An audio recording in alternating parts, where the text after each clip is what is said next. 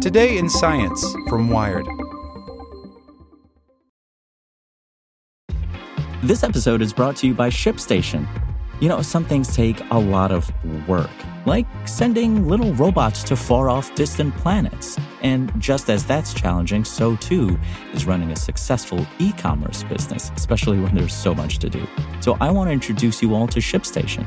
Now, I love using ShipStation because of its easy-to-use dashboard, which makes managing orders and printing labels a breeze and super smooth. Oh, and the customer service is just out of this world. It's exactly what you need to help grow your business. Sign up for your free 60-day trial at shipstation.com/technews. That's shipstation.com/technews. Judy was boring. Hello. Then Judy discovered ChumbaCasino.com. It's my little escape. Now Judy's the life of the party. Oh, baby, mama's bringing home the bacon. Whoa, take it easy, Judy. The Chumba life is for everybody. So go to ChumbaCasino.com and play over 100 casino-style games. Join today and play for free for your chance to redeem some serious prizes. ChumbaCasino.com.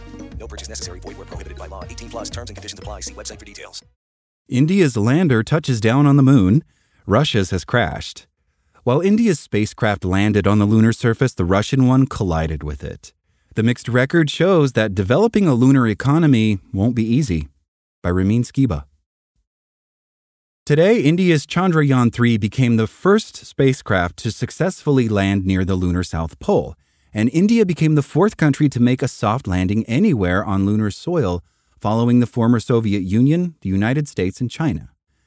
The robotic vehicle touched down at 8:33 Eastern Time, nearly 6 weeks after its launch. The craft includes a four-legged lander and a small rover to study the lunar regolith and look for signs of water ice during a 2-week mission. But Russia's Luna 25 lander wasn't so lucky. On August 20th, the craft malfunctioned and appears to have crashed while preparing for a landing planned for the next day. Roscosmos, Russia's space agency, intended to deploy Luna 25 for a year-long mission near the Bogoslavsky impact crater, where its 8 scientific instruments would also have examined properties of the regolith and pockets of water ice. Chandrayaan-3's landing was accomplished without ground intervention. The craft's autonomous landing system took control about 1 hour before the start of the descent. India's space agency, the Indian Space Research Organization, or ISRO, provided a live telecast in both Hindi and English. The power descent phase began at about 8:15 a.m. Eastern Time, during which time the craft's speed slowed from 1,680 to 358 meters per second, and the altitude dropped from 30 to 7.4 kilometers over a period of 11.5 minutes. During the following altitude hold phase, for 10 seconds the craft turned its altimeters towards the moon's surface to take a reading of how far it was from the regolith. Then began the fine braking phase, which ran for nearly 3 minutes as the altitude was reduced to 800 meters. The vertical descent phase began around 8:29 a.m. Eastern Time, and the craft began its approach to the lunar surface, turning to orient its 4 legs toward the landing site. It briefly hovered 150 meters above the surface as the craft's sensors took readings of the safety of the landing site and retargeted accordingly. Then, as it successfully set down on the regolith, the people in ISRO Mission Control Headquarters in Bengaluru broke into cheers. "India is on the moon," exclaimed ISRO Chairman Vikram Sarabhai. Roscosmos has released little information about Luna 25 so far, but officials posted brief statements on Telegram, saying on August 19th the spacecraft malfunctioned while firing its engines to maneuver into a pre-landing orbit. At about 14:57 Moscow time, communication with the Luna 25 spacecraft was interrupted, reads the statement, which Wired used Google to translate. Roscosmos was unable to restore contact with the craft, and based on the agency's preliminary analysis, they believe it was destroyed after crashing into the lunar surface. In an interview on Russia 24, Roscosmos chief Yuri Borisov blamed the crash on engine failure, saying that during the maneuver the engines incorrectly fired for 127 rather than 84 seconds. It has been nearly a half-century since 1976, when Roscosmos' Soviet predecessor last sent a successful lander to the moon. Considering the struggles of the Russian civil space program, morale must be low there now, says Anatoly Zak, creator and publisher of the independent publication Russian Space Web. It's a flagship mission. In the entire post-Soviet period, they had 3 attempts to go beyond low Earth orbit and explore celestial bodies: Mars 96, Phobos Grunt in 2011, and this one. All of them failed, so it's very depressing, he says. The bumpy road on this race to the moon's southern pole shows that developing a lunar economy will be complex and could take decades to realize.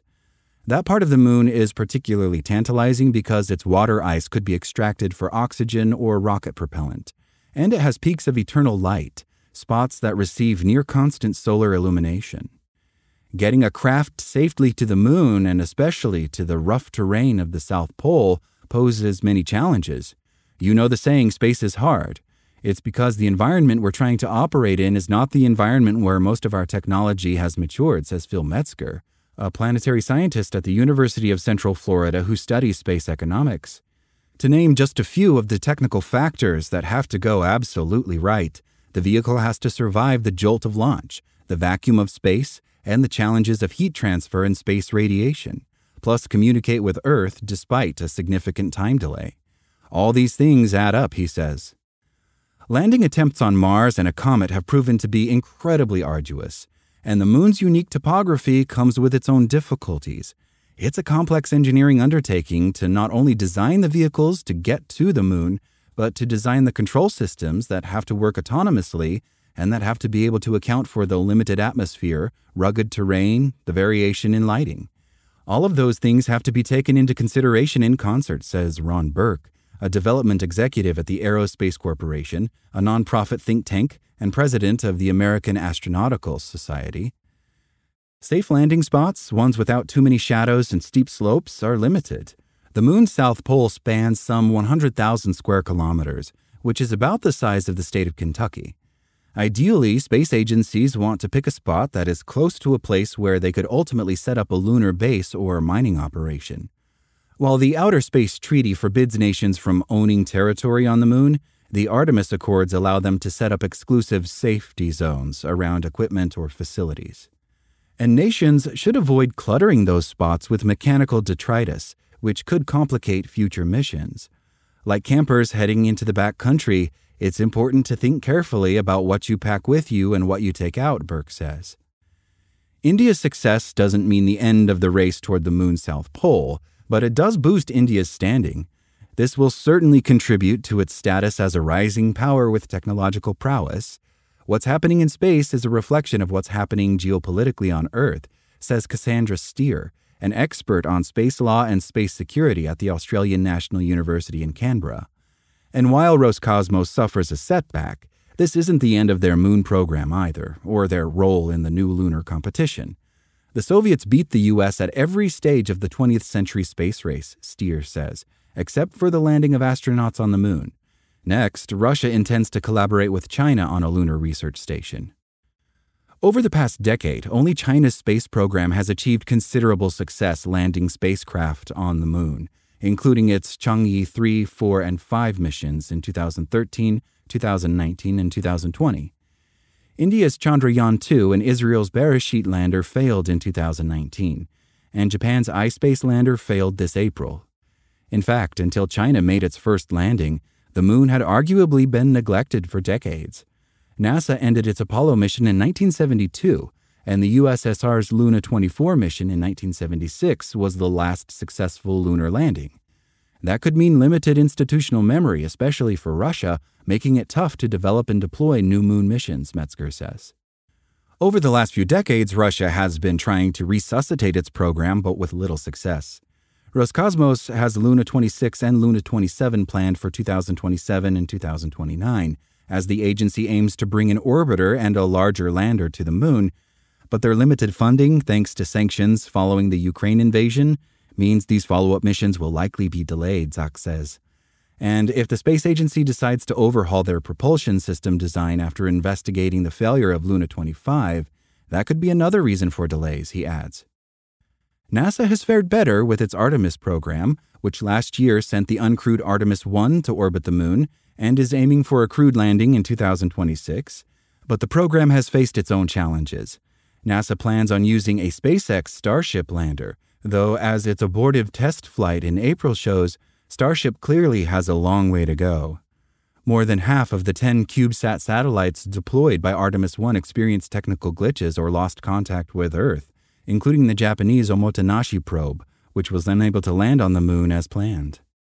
NASA has increasingly relied on commercial partners in a bid to boost the speed and lower the price of moon exploration, moving some of the costs onto businesses rather than taxpayers. But these companies, too, are new players in the space race. In late 2024, NASA plans to send its Viper rover on an Astrobotic lander, though that company's first moon lander, meant to demonstrate the technology, hasn't even launched yet. NASA has also charged Firefly Aerospace, Intuitive Machines, and Draper with delivering a variety of payloads to the lunar surface over the next couple years. In the meantime, nations like India, Japan, and Israel have begun moon programs from scratch. India next plans to collaborate with Japan on the Lunar Polar Exploration rover, which would launch no sooner than 2026. We have set the bar now so high, nothing less spectacular than this is going to be inspiring for any of us in the future, said a member of the ISRO team speaking on today's telecast. We will now be looking at putting a man in space, putting a spacecraft on Venus, and landing on Mars. Those efforts have been ongoing for years. This success today will inspire us and spur us to take those efforts even more strongly and make our country proud again and again and again. Thanks for listening to Wired. I'm Zeke Robison, and for more stories just like this one, visit us at wired.com. Like what you learned? Subscribe everywhere you listen to podcasts and get more science news at wired.com/science.